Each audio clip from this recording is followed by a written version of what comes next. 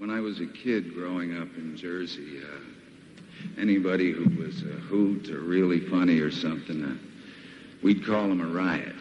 Ladies and gents, this guy's a riot in more ways than one. Bob Dylan.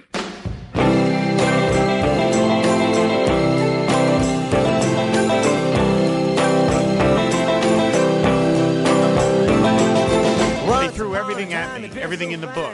I had nothing to fight with but a butcher's hook. They had no pity, they never lend a hand. I can't sing a song that I don't understand. Goodbye, Jimmy Reed, goodbye, good luck. I can't play the record because my needle got stuck. This is Pod Dylan, the show that celebrates the work of Bob Dylan one album at a time, proud member of the Fire and Water Podcast Network. I'm your host of Freewheelin' Rob Kelly, and joining me once again is my friend Tom Moon. Hi, Tom. How you doing, Rob? I'm doing great. I'm so thrilled to have you back on the show. Of course, people that have been listening to the show for a while know that Tom and I did the first ever Pod Dylan live episode at part of the Philadelphia Podcast Festival last year. And I will say, my plan originally, when the year wrapped around again, I thought, well, we'll do it again. I thought maybe we could try it again. And of course, that didn't quite work out since nobody's getting together anywhere. But Bob, in his infinite generosity, decided to drop a brand new album on us on June 19th, Rough and Rowdy Ways. And so I thought this was perfect. If we can't do a live show, we could at least do this. So thank you so much for coming back and to talk to me about this humongous event for every Dylan fan out there.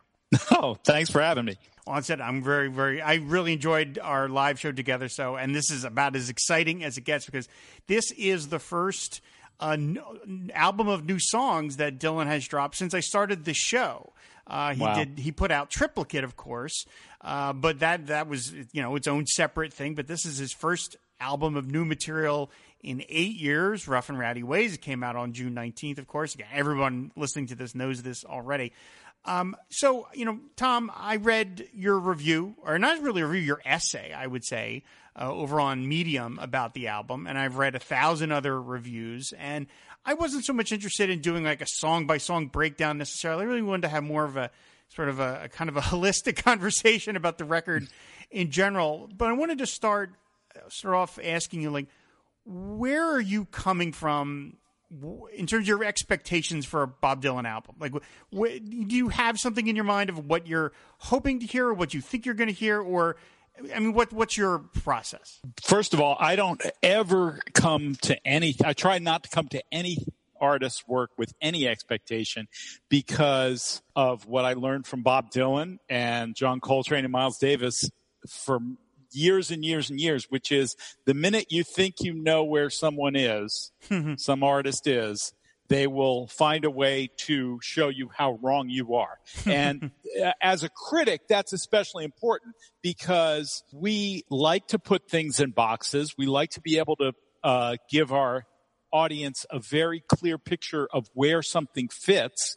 And, it's not always fair to the artist to even like when you drop the needle or press play on something for your first encounter to say, okay, well, I know what this guy has done. I know this artist. Therefore, I'm ready for this. I almost have a very short ritual where I say, whatever this is, I'm open to it. And just doing that, especially with an artist who's as rangy and contains as many multitudes as Bob Dylan does, Very nice. You want to be prepared for anything. And, I really feel like anymore, that's one of the challenges for people as they're sort of doing their browsing listening when they're, sort of going through streaming stuff or just checking a lot of things out. It's like, people don't spend the time to sort of meet the work where it is. And if you've listened to Dylan at all for any length of time in any era in which he was active, what you realize is he's asking you to do that for that moment each time he makes a record. Every release has a certain implication of that. You should not come to this thinking you know who this artist is. Dylan more than really just about anyone. I mean, he's really that way. Yeah, absolutely. In terms of the, again, as much as I loathe to kind of lump any of his stuff all together, I do kind of feel like this record, Rough and Rowdy Ways, fits in somewhat of a piece with the Jack Frost era. That basically started with Love and Theft, where he's just producing all his own records, and he's kind of got that riverboat gambler sort of persona thing. And the idea that I think that time is being flattened, where the references are coming, hot and heavy, and they're just mixed from all over the place. And we've already talked about in previous episodes, I Contain Multitudes, where he's smashing together Anne Frank and Indiana Jones and Rolling Stones all in one line. And it's this sort of everything's alive all at the same time. There is no past, there is no future. It's all happening right in this moment. And the one interview that he did with Douglas Brinkley at the New York Times, where he talked about that these songs came to him in a sort of trance, what do you make of that? I hear that completely. And, it's funny because as you're talking about that era and, something like Cold Iron's Bound or a song, pick another song from Love and Theft, where, he's thinking image in specific images. He's thinking in scenes. And with this, it really feels like, I don't know if it's conscious or not, but it does feel to me when I just put this on and I'm not like following line by line, what it seems like is he's crafting scenes, he's conjuring stuff, but it is not in linear narrative form. It's just images and or just ideas or just names of artists. I mean, it's really he's using the great internet listicle to kind of evoke and invoke certain people. I mean, Murder Most Foul. I'm fascinated by that still because of the way, this over and over again sort of prescription play, Stan Getz, play Charlie Nicks, Parker, play, right. And, in the course of that, however many minutes that part of the song is, he, as you say, he's blending things together from different era, but he's also he's also sort of doing almost like, the sort of uber religion of music in general, just like, when you say the words Charlie Parker or something, when he says it, you can tell he means something. He says Thelonious Monk. It's like he's invoking a spirit, and in the name is a bunch of shorthand and a bunch of connotation that goes well beyond the name, and all he needs is the name in this trance-like delivery to sort of touch us and put us into that space and then pivot away from that space and put it into another space. And I think that's, that's like, it's shorthand. It's not narrative writing like she said this, I went and did this. But it's very evocative and it has that thing where you would think a song like that, which probably is closer to Billy Joel, We Didn't Start the Fire, than it is, Lay Lady Lay. You would think a song like that would wear out. Like you just wouldn't go there. And, I must say, I find I am more interested in and it may be the pace of it, this slow processional unfolding thing. And then, there he is telling Alexa, go find me this, go find me that, play whatever. And it's really, it's moving in a way if you're open to the idea that, we're just in the big church of music and we're celebrating all of it, or we're thinking about all of it, and he's thinking about all of it, and we're following his thought as he goes from one world to another. Back when he was doing Blood on the Tracks, and he gave interviews, and he said that one of the aspects he liked about the approach that the painter Norman Rabin had helped him work on for that record was the idea of stopping time. And that, even though a lot of those songs are very heavy story songs, he liked the idea of sort of stopping time and that things are existing simultaneously the past, the present, the future. And that's something he manages to do with Murder Most Foul, which is for a song that is 17 minutes long, so long that it has to be included on its own CD. For on the CD version of the record, which I'm sure Columbia Records just loved. Like that song doesn't wear out its welcome. And that's amazing. You would think that a song that is that long, any song that's that long, especially a song that it's at a certain point just becomes him reciting this sort of list, would get tiresome, and yet it doesn't. And it's also a song that, again, at 17 minutes long, is over before I know it, which seems to me, I don't know how he did that. Yeah, it's very strange. And the other thing that I'm really puzzling about, and when that song dropped by itself, people were talking about, it's about the Kennedy assassination. And I hear that, of course. You can't not. But I don't think it's really about that. I feel like in a way, like, and not to like sort of attach, because he's saying there is no metaphor, there's no large scale allusion ALL going on here. Like, he's just in the words, and the words are literal. But I just feel like there is something in the juxtaposition of this account, which is almost like a Greek mythology retelling, looking at it from many sides, of this horrible event, which has often been referred to as the end of American innocence or whatever. So that counterposed with all these figures, some of whom in their work are very innocent, like, Thelonious Monk. It's like when you hear Monk, you're hearing a spirit at play. And, especially now in this moment where we're all like sort of cloistered and we're not experiencing life in the same way we usually do, and we're not engaging with the laughter of others the way we usually do. Like, to hear this thing where he's pondering the innocence and the end of something in this way, and invoking all these artists, not all of them are that. I mean, Stevie Nicks is not somebody you think of as like, a purveyor of this sort of pure spirit stream kind of work. Right. But he mentioned the Eagles in the same breath as Charlie Parker. Yeah. Yes.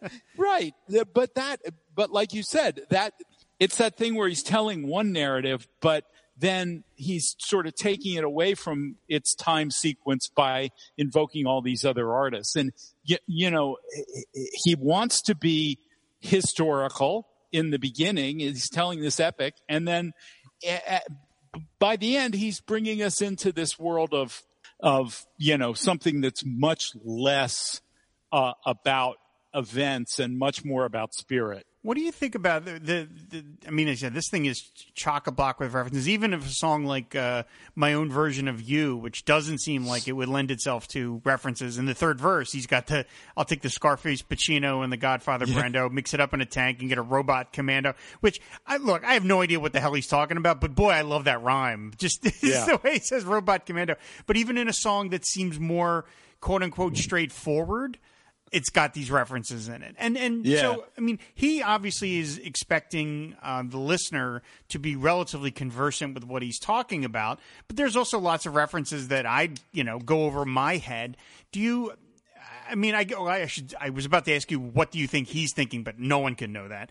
But I mean, when you get these references, like, do you feel as though it's like, does the song work better if you like go and research it some way, or do you feel like it's okay that some of it just washes over you and that you're just like, all right, I don't know what that's referring to, but just moving on to the next thing? Right. I think that's what he doesn't want you to have the history book open. Right. He wants this to be kind of in this sort of ersatz retelling of history always, and the sort of long, far-flung references like the one you just mentioned about Scarface, being there as like sort of the cherry in the drink, and I feel like with a lot of these songs, while that's going on lyrically, he's also doing that musically. I mean, that great song False Prophet, built on a Sun Records pre-Elvis Sun era hit by this guy, Billy the Kid Emerson.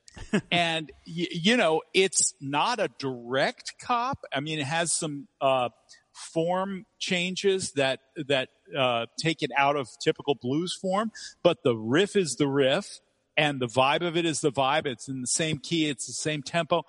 So there's like those references too. And, there's a lot of that. I mean, and we're talking about Murder Most Foul, that the whole tone of that, the second half of that piece, it is like a sermon in a way. Mm-hmm. And, there are a couple other, like of the African American church kind of, that kind of oratory. And, he's right in there, and he can probably have a discussion where he breaks it down if he chooses. But I think the songs exist and are as rich as they are, regardless of whether or not you get all the tie lines to other parts of the outside world, to other cultural figures, to anything else. And I feel quite sure that he and Tony Garnier and everyone who's working on this is not trying to get people a history lesson about Billy the Kid Emerson, but they do. It's there if you want it, Mm-hmm. In terms of the references, I mean, you talk about the musicianship of this record, and I also think his singing is really startling on this record. I mean, to me, this is some of the best singing I've heard him do. And I know, obviously, I've bought into the whole idea that he's a great singer because I'm here doing this. There's a lot of people who don't think he is. But I find he's able to convey meaning, especially. He's done that in virtually every song of his that I really like. But on this record especially, there's parts of it that I can't put my finger on as to why it's meaningful, but it sounds it. You know what I mean? Like it, mm-hmm. Like there's this section in Key West, Philosopher Pirate, which a song, by the way, on my first run through on this record, I think I was about 20 seconds into the song, and I went, "Yeah, I'm going to like this one already." You know what I mean? Like immediately. But the line, in the fourth verse where he talks about 12 years old, they put me in a suit, forced me to marry a prostitute. There were gold fringes on her wedding dress. That's my story, but not where it ends. She's still cute, and we're still friends. And the way he sings, "We're Still Friends," to me has this gorgeous melancholy to it. And I still can't quite ferret out what it is that I feel about that line, but it almost makes me well up every time I hear it when he gets to it. And that, to me, it's like, that's an extraordinary singer, that he can convey some emotion when I don't have a literal interpretation of the line yet in my head. Like this record is still new to me. I'm still figuring out what this stuff means to me. But that line, the way he does that, we're still, and the kind of sad, sweet, the accordion playing on this. I mean, it's such a beautiful tune. And that's all throughout this record, is that kind of like, I don't know what that means, but I know it's striking a chord in my heart in a weird way. Yeah. Well, and don't you think the settings, I mean, first of all, what you say about him as a singer, I think he was very careful about staying to the script of these songs. Like, he knew exactly how he wanted to phrase what he was doing, partly because he's the person of language that we know, but also partly because I think when you're in a trance, when you're trying to cast a spell, when you're in a spell, when a spell has been cast on you, when you have this sort of paranormal experience going, which I feel like it's all through the record. I Contain Multitudes, it's almost like it's a nice segue when Murder Most Foul ends and you go back to I Contain Multitudes. When I had that experience the other day, I was like, wow, that's very interesting, very intentional kind of thing. But I think he was very careful to not overdo anything vocally and to let this sort of bubbling cauldron of sound that he's working with just exist. And it's a very slow boil as far as what the band's doing, but it's magical. And I think, I feel in parts, it's almost like he's savoring what's going on, and he just he wants to tiptoe because he wants to leave the spell as intact as it can be. And then on like something like Crossing the Rubicon, the whole the whole sort of energy in his vocal comes from the way the band is laying it down. Like there's no labor in it, there's no, like, he's not trying to think about it. It's just, he's just dealing, he's dealing with what's in front of him, what he's hearing musically, he's reacting to it. And I think that, like those guys and that kind of scene setting stuff that goes on here, they do that live. They've been doing it for a long time. It was probably not very difficult for them to, sort of get the atmosphere and the outline of the canvas. But I think he probably found it, I think he thought about it anyway, how he was going to walk through these environments.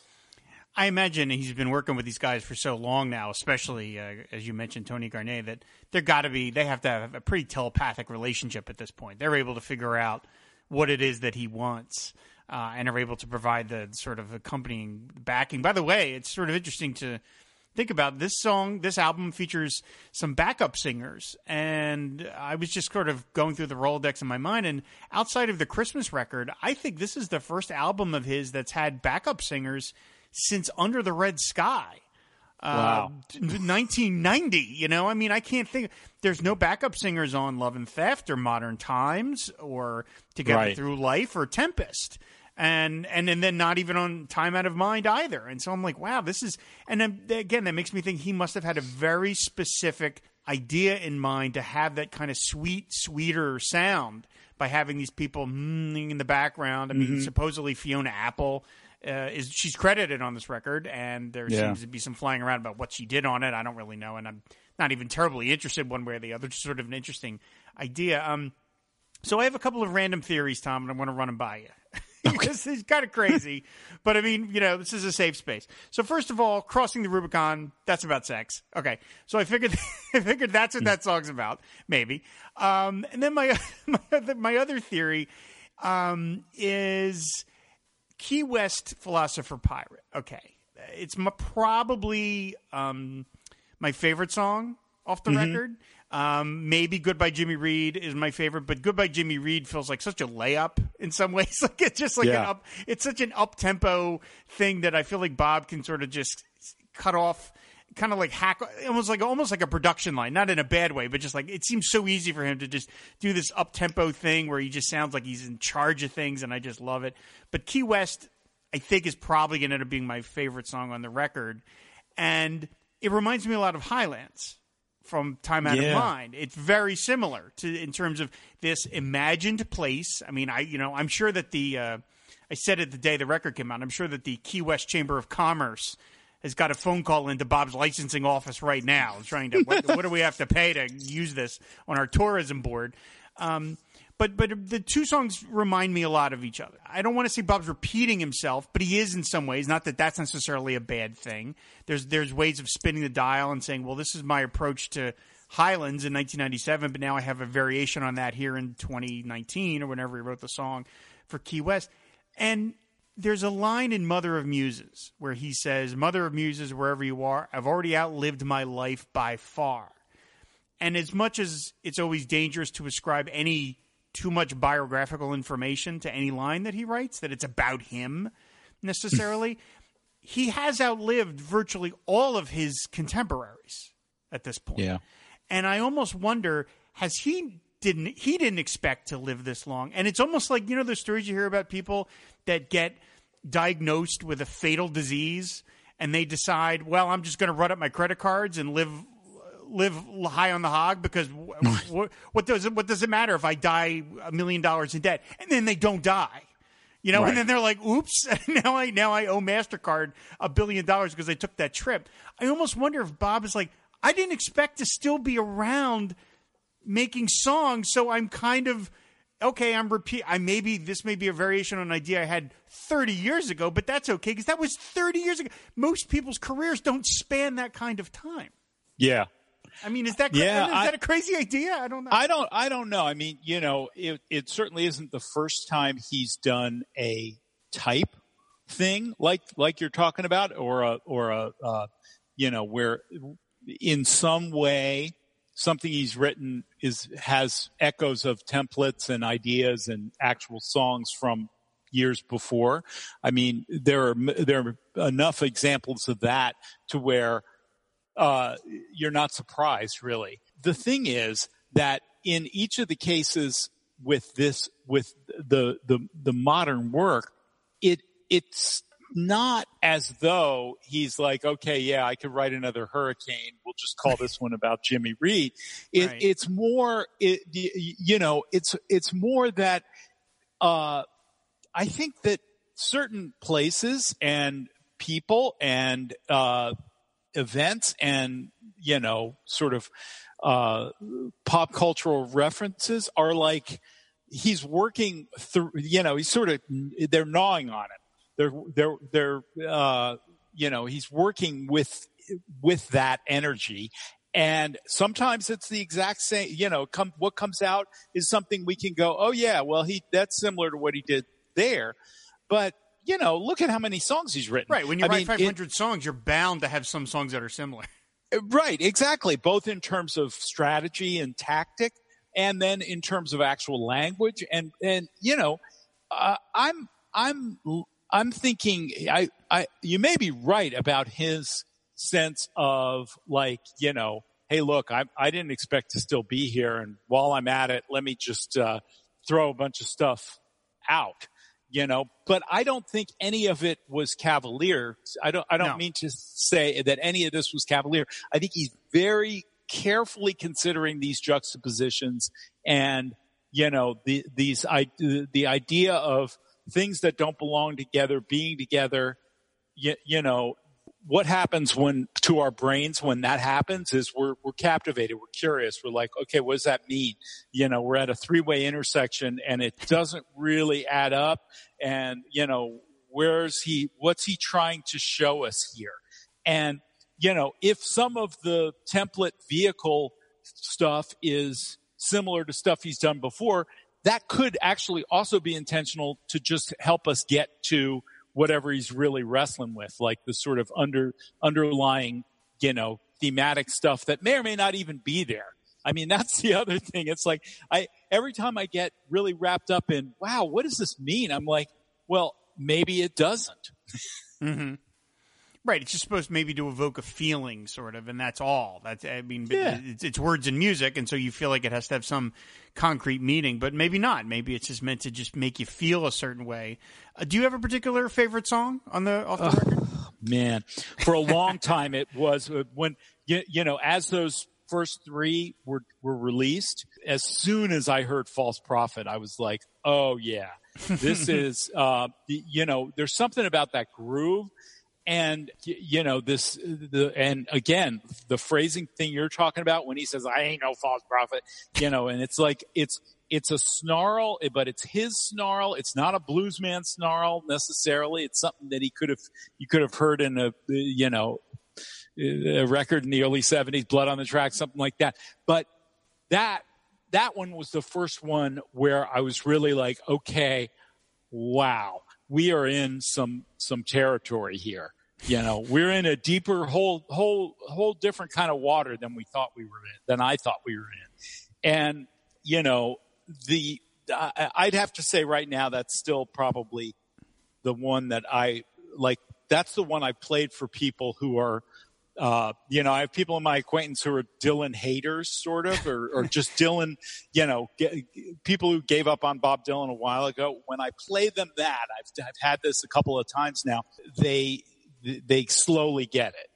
They slowly come around to this idea of, oh, okay, this guy is not as, like it shows a dimension of him that is very much building on the Never Ending Tour, but also has some richness that the threads of which are expressed throughout this record. It's like, I feel like if you get that track, then you can,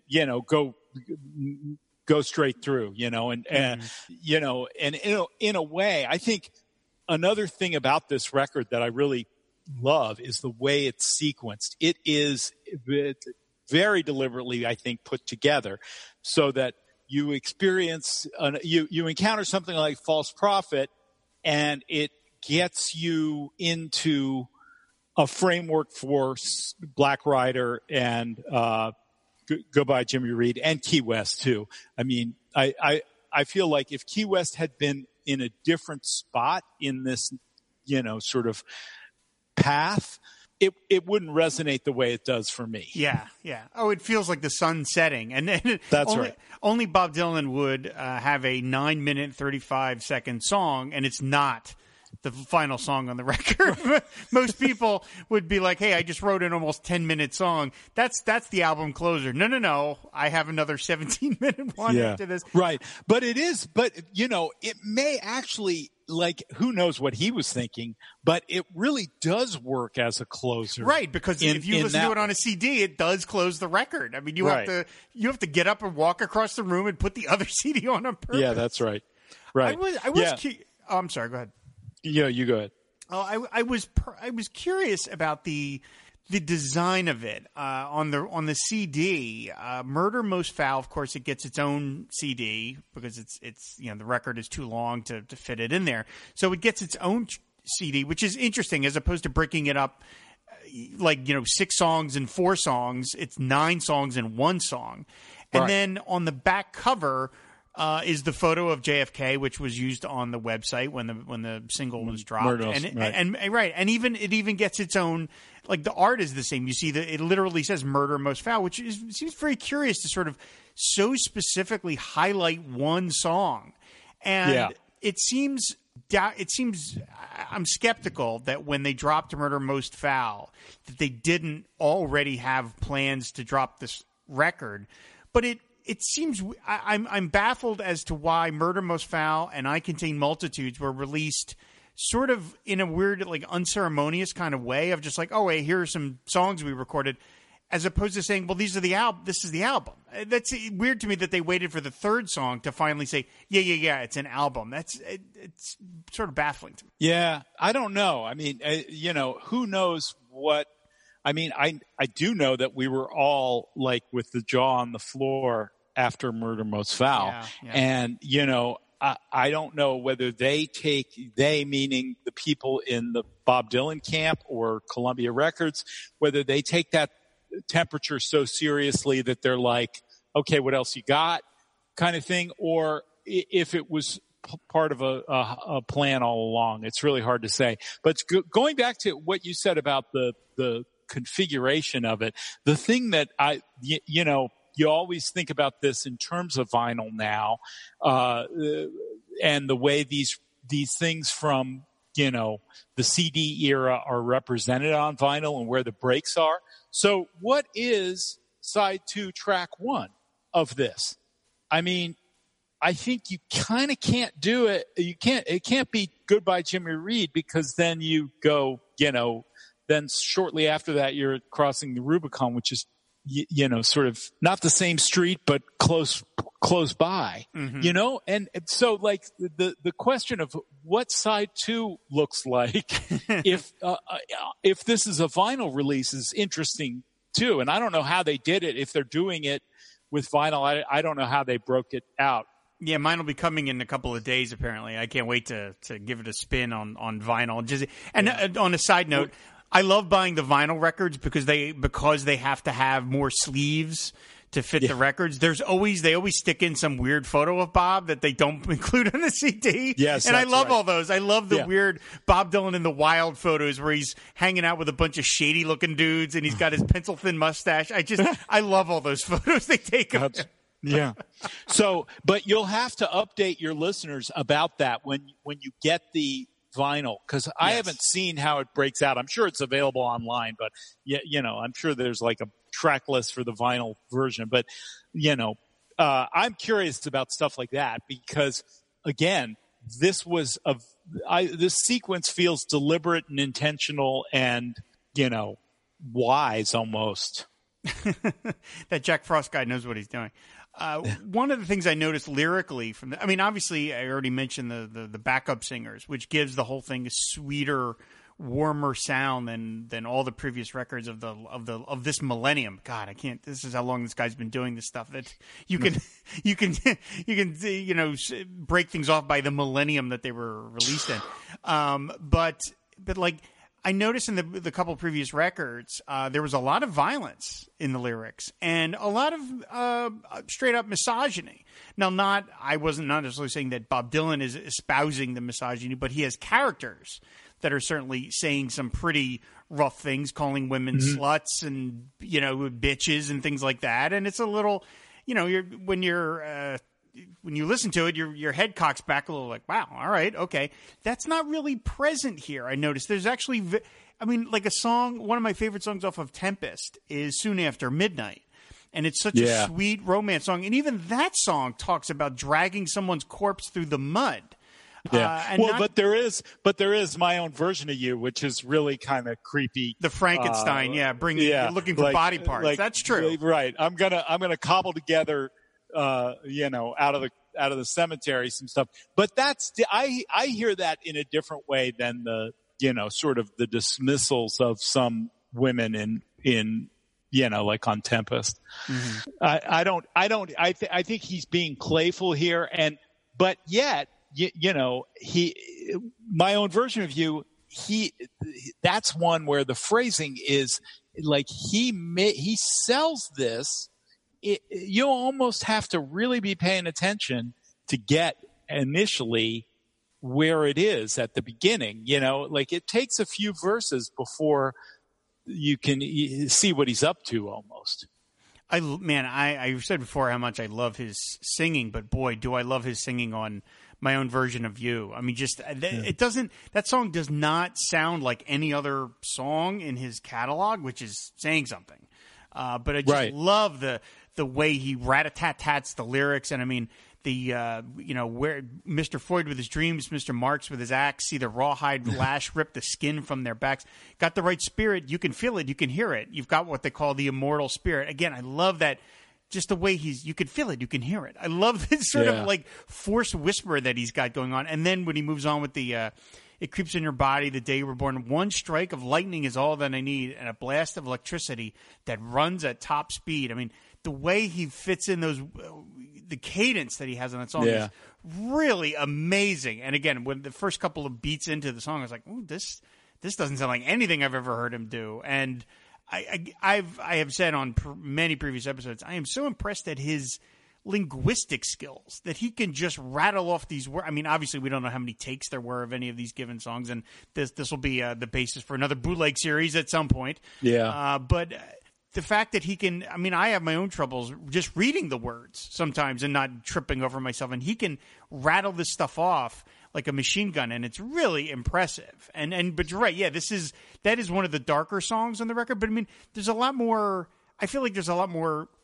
sex on this record than there is so much violence and stuff. Which I'm like, okay, that's. I mean, the videos that he was doing. Well, there's not going to be any videos for this record, obviously, unless Bob has a Zoom account. But there were videos for Tempest, songs off of Tempest, and songs off of Together Through Life, and they were very violent videos. Yeah. And this has just that kind of warmer sound, even with a song like Murder Most Foul, which gets very specific and very detailed about the graphic, gruesome death of this stuff. And like I said, I'm about 10 days into this record. I've listened to it multiple times, and I tend to have. Well, let me ask you: do you listen to it stem to stern all the way through? Or are you now bopping around and sort of picking some of your favorites to play more than some others? Well, so what usually happens is after I've written something or I've finished whatever I'm having to do professionally, I'll listen to it straight through with him as many times as I can. Like I was still in it for a good solid week after the release of it, and pretty much would start on track one every time. Now I haven't gone back to it in a week. I've been listening to other stuff for work, and the last thing I heard was False Prophet to play for somebody to sort of convince them to listen to the whole record.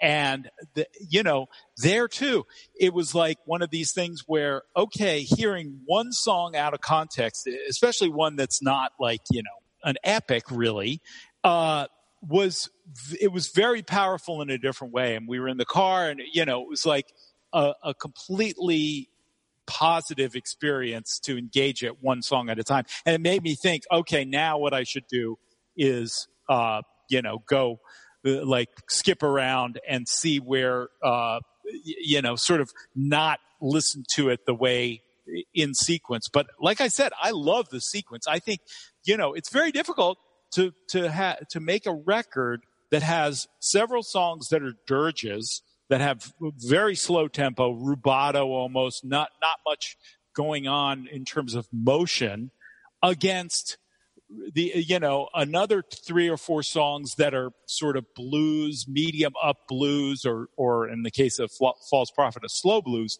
but like that have a certain kind of character rhythmically. It's like hard to weave the just those tempos together.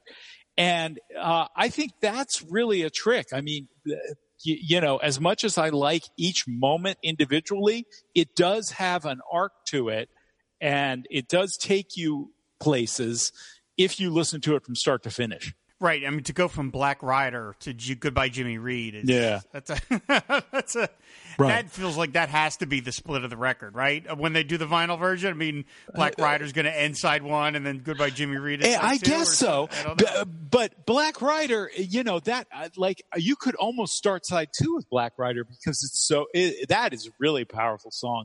And, I hope that people who are like sort of on the fence about Dylan generally, I mean, that's not your audience, but audiences that, maybe start with something like False Prophet or heard Murder Most Foul, find their way to Black Rider because it too is very different from everything else, in terms of mood and comportment and the way the vibe of it. It's its own universe. Yes, absolutely. I mean, I mentioned at the top of the show that I went through a million reviews, reading different reviews and stuff. And good Lord, one of them even mentioned Bob Dylan going electric. I thought, really? You're bringing this up again, for God's sakes? I don't know what this has to do with anything at this point. But I asked you, how you go into his records. And I only know sort of how I go into them is that, look, I'm with this guy for the rest of my life. As soon as I discovered him, I realized this is the guy. This is it.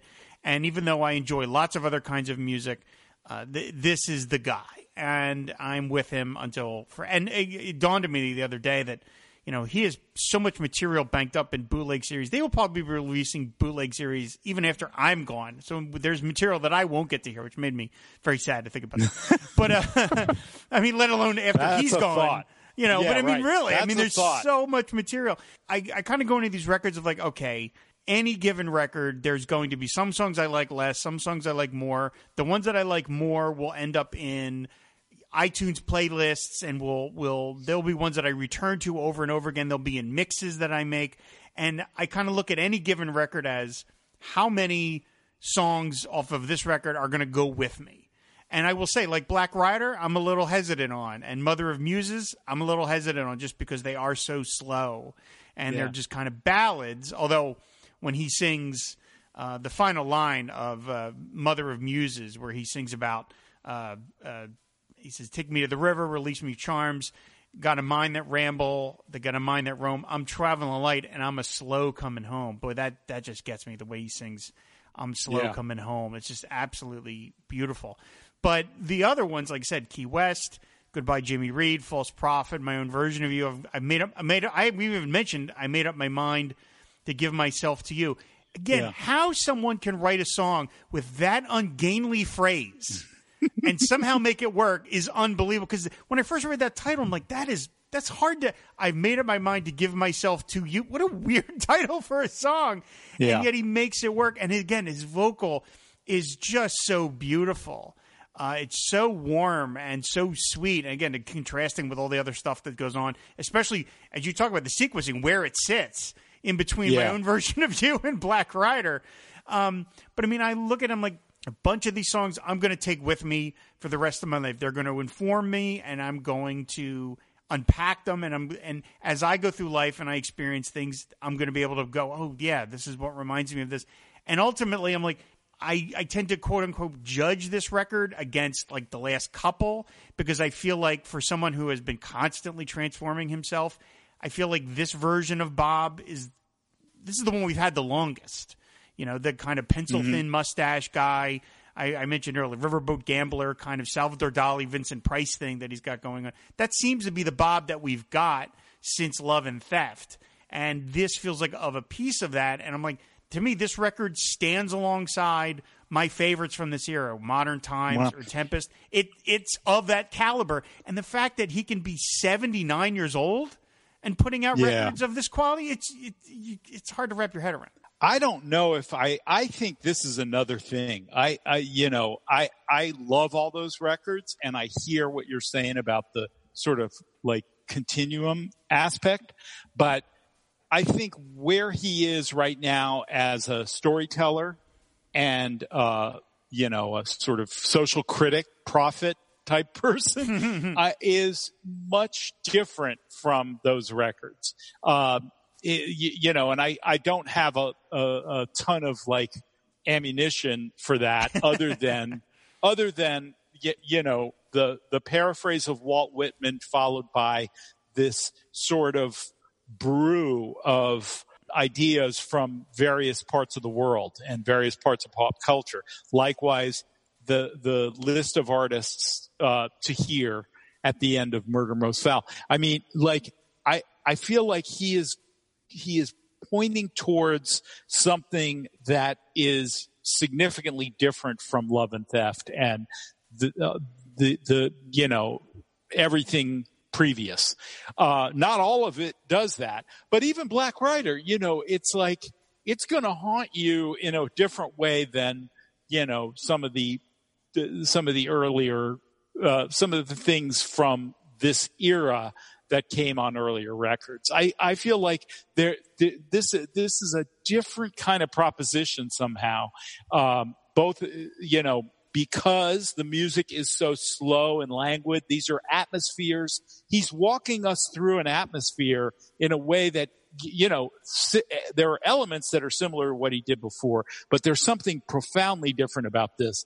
And what I felt more than anything else was I want to hear him do this and go further and get more down. And I hope he documents more, more work, period, but more work that sort of does this thing. Yeah, I mean, I realize I'm acting like that he's been silent for 8 years when he has not been silent. He's released 3 covers records, including a triple album. Plus, he's released 2 documentaries about his life, and and more bootleg stuff. Yeah, 20 different bootleg series and a billion concerts. It's not like he's it's not like this is the only time we've heard of him in the last 8 years for Pete's sake. And I want to say this is also, I sense that there is a relationship between the time he spent working with standard songs and the Sinatra songbook and this stuff. I mean, some of the things that you're talking about this sweet expression, this like sentimentality that he has not always been forward with. It's been there, but it's much more sort of couched in metaphor. Here, he's just putting it out there. It's beautiful the way he does it, and that it directly relates to the Cole Porter, Johnny Mercer, all the great songwriters, the tricks they had, Jerome Kern. What he learned from doing that is somehow mulched in this. Oh, absolutely. I mean, the lines in I've made my mind up to give myself to you. I mean, I'm sitting on the terrace, lost in the stars, listening to the sounds of the sad guitars.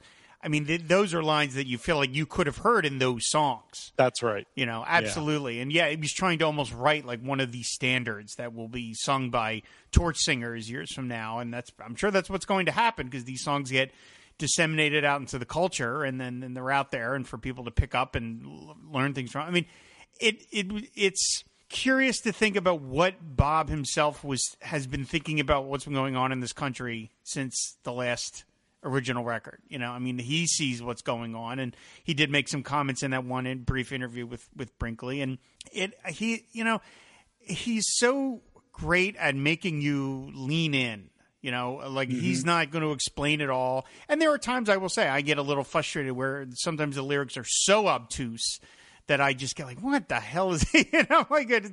I'll pick between a number between 1 and 2 and ask myself, what would Julius Caesar do? What the hell are you talking about? I don't know what that is, but that's okay. But I mean, he makes that's a game. Yeah, he makes you lean in. He makes you say, okay, I'm going to bring myself over to his turf and try and figure. I'm a stranger in a strange land here, and I have to figure out the territory that is this record. And that's and it's going to give the record ongoing life, so you can listen to it. I still listen to Love and Theft, even though that record is 19 years old. I'm still going to be listening to this, hopefully 19 years from now. And it's remarkable that he's able to. And you're right. While I do in my mind feel like it is similar to those previous records, clearly this is a reflection on what he quote unquote learned from doing those standards records, much like what Time Out of Mind was on some level a result of having done the folk covers records that he did, a couple years earlier. He had Good As I've Been to You and World Gone Wrong, and then was kind of laid low for a bit, and then all of a sudden, boom, here's this new form of songwriting that he was doing on Time Out of Mind. And so, this, for all we know, this might be the opening volley of another turn from him. Yeah. Which is amazing to think about. Yeah, let's hope. I mean, again, I am sure he must be chomping at the bit to go back out on the road, especially with new songs to play. I mean, I just saw him in November, and it was one of the best shows I'd ever seen him do. And virtually everybody that I talked to said, boy, he was really good on this tour. And that was with songs that he'd been playing for. The newest song he had was 8 years old. Yeah. And here he's got, I mean, Goodbye Jimmy Reed, that is going to be... I feel like that's going to be the concert closer for a very long time. Yeah. So one thing I'm wondering about, and I'd be curious to see what you think about this, is was I affected by this? Was I taken into this realm as deeply as I went because of the lockdown, the pandemic, this sort of like torrent of just unfortunate news on top of unfortunate news. And, I mean, it's not like any artist can explain it all to you. And it's not like he was even endeavoring to speak at this in any direct way. But I keep wondering, is something about the resonance here related to where we are? Like, and people have said that in reviews. There's been a lot of discussion like that in the press about this. And, I wanted to kind of avoid that to a degree in what I wrote because I'm not sure. Right. And, I feel like it's very easy to ascribe portent to what we're going through right now. Anything seems like it applies, What do you think? I mean, some of it definitely. I mean, when I heard "false prophet," there was to me, there was some literal lines that I feel like are related to what's going on. I mean, and our leadership. I definitely think that. Yeah, you rusty old mule with a poison brain. I mean, come on, who else are we talking about? By the fact that I don't even have to say who we're talking about, that means we know who we're talking about. But at the same time, but just even the style though. It was like, I feel like people of anyone who was, and I mentioned this on the episode I did about False Prophet with my pal Tara Zook, was like, to me, anyone that isn't horrified by what's going on in the world right now, you're probably a sociopath at that point. I really think, and everyone of a certain ideological stripe is feeling so beaten down by events, just this crushing one thing after the next. And after a while, you get like, I can't enough. I can't, And then for him to come with False Prophet was this stomping thing where it was like, damn it. And this guy, this narrator is coming in and acting like he is 50 feet tall and sort of swaggering in, and it gives you that feeling of, again, my friend Tara said this song made her feel 2 inches taller. And I was like, yeah, that's how you feel about it. You just have that kind of, yes, okay, I can do this. I can, there's that line from one of my favorite lines from Thunder on the Mountain was, I'll recruit my army from recruit my army, tough sons of bitches. I'll recruit my army from the orphanages. That line, that idea of like getting this army of righteous people to just finally fight back of all the shit we've been going through the past couple of years. And for him to plug this record in now, it just seems like such a miracle. And, on a personal note, we've all had to do things where we are, self-caring, giving ourselves some level of self-care, because you can't just be looking at your Twitter feed all day, looking at horrible things because you go nuts. And the fact that Bob released this record on a day, it's my favorite day of the year, is the day of the summer solstice. I take off from work every year. I take that day off. It's the longest day of the year. And for the fact that he put this record out on that day, and I was like, wow, okay, I'm going to do this thing where I'm going to go down to the shore. I'm going to spend time with my girlfriend and her lovely family, and I'm going to lay out on the balcony of this house they have down there and just listen to this record. And that is going to be the thing I want. And I got to do it. And it was so rewarding. Awesome. And I just got to feel like I got to spend time with Bob. Like, Bob, tell me some stories, Bob. Just tell me some stories. Yeah. And he does, across 10 different songs here. And songs made me sad. They made me happy. They made me laugh. I mean, my God, the size of your cock will get you nowhere, for Pete's sake, Bob. The stuff that he throws in is just unbelievable. But it's just, I've been listening to different songs every morning before I start work. And again, it just makes me, I just have this wonderful, even when the songs are dark, there's this uplift. It's the blues. It's singing your problems away. Sort of. Yeah. And the fact that he is still out there doing this, and he still has this muse that he's singing to directly, Calliope in Mother of Music. Right. The fact that he's got this thing with him, and he's so willing to share it with us over and over and over again, is just unbelievable, And with every record that comes out, everyone was saying, oh, is this the last one? And I think I read something, somebody said, you know what? I don't think Bob knows that. I don't think. I don't either. And thank God. That's great. I think he acts as though every album might be the last one. If that's the final statement, then that's the final statement. And that might be the case here. You never know. But it's. Well, and if it is, the fact that he was so incredibly genuine with, basically asking help from the Mother of Muses. I mean, when I heard that, it's a small thing, right? But anybody who is in creative work knows what it's like to not have the muse on your side, to actually struggle to accomplish anything.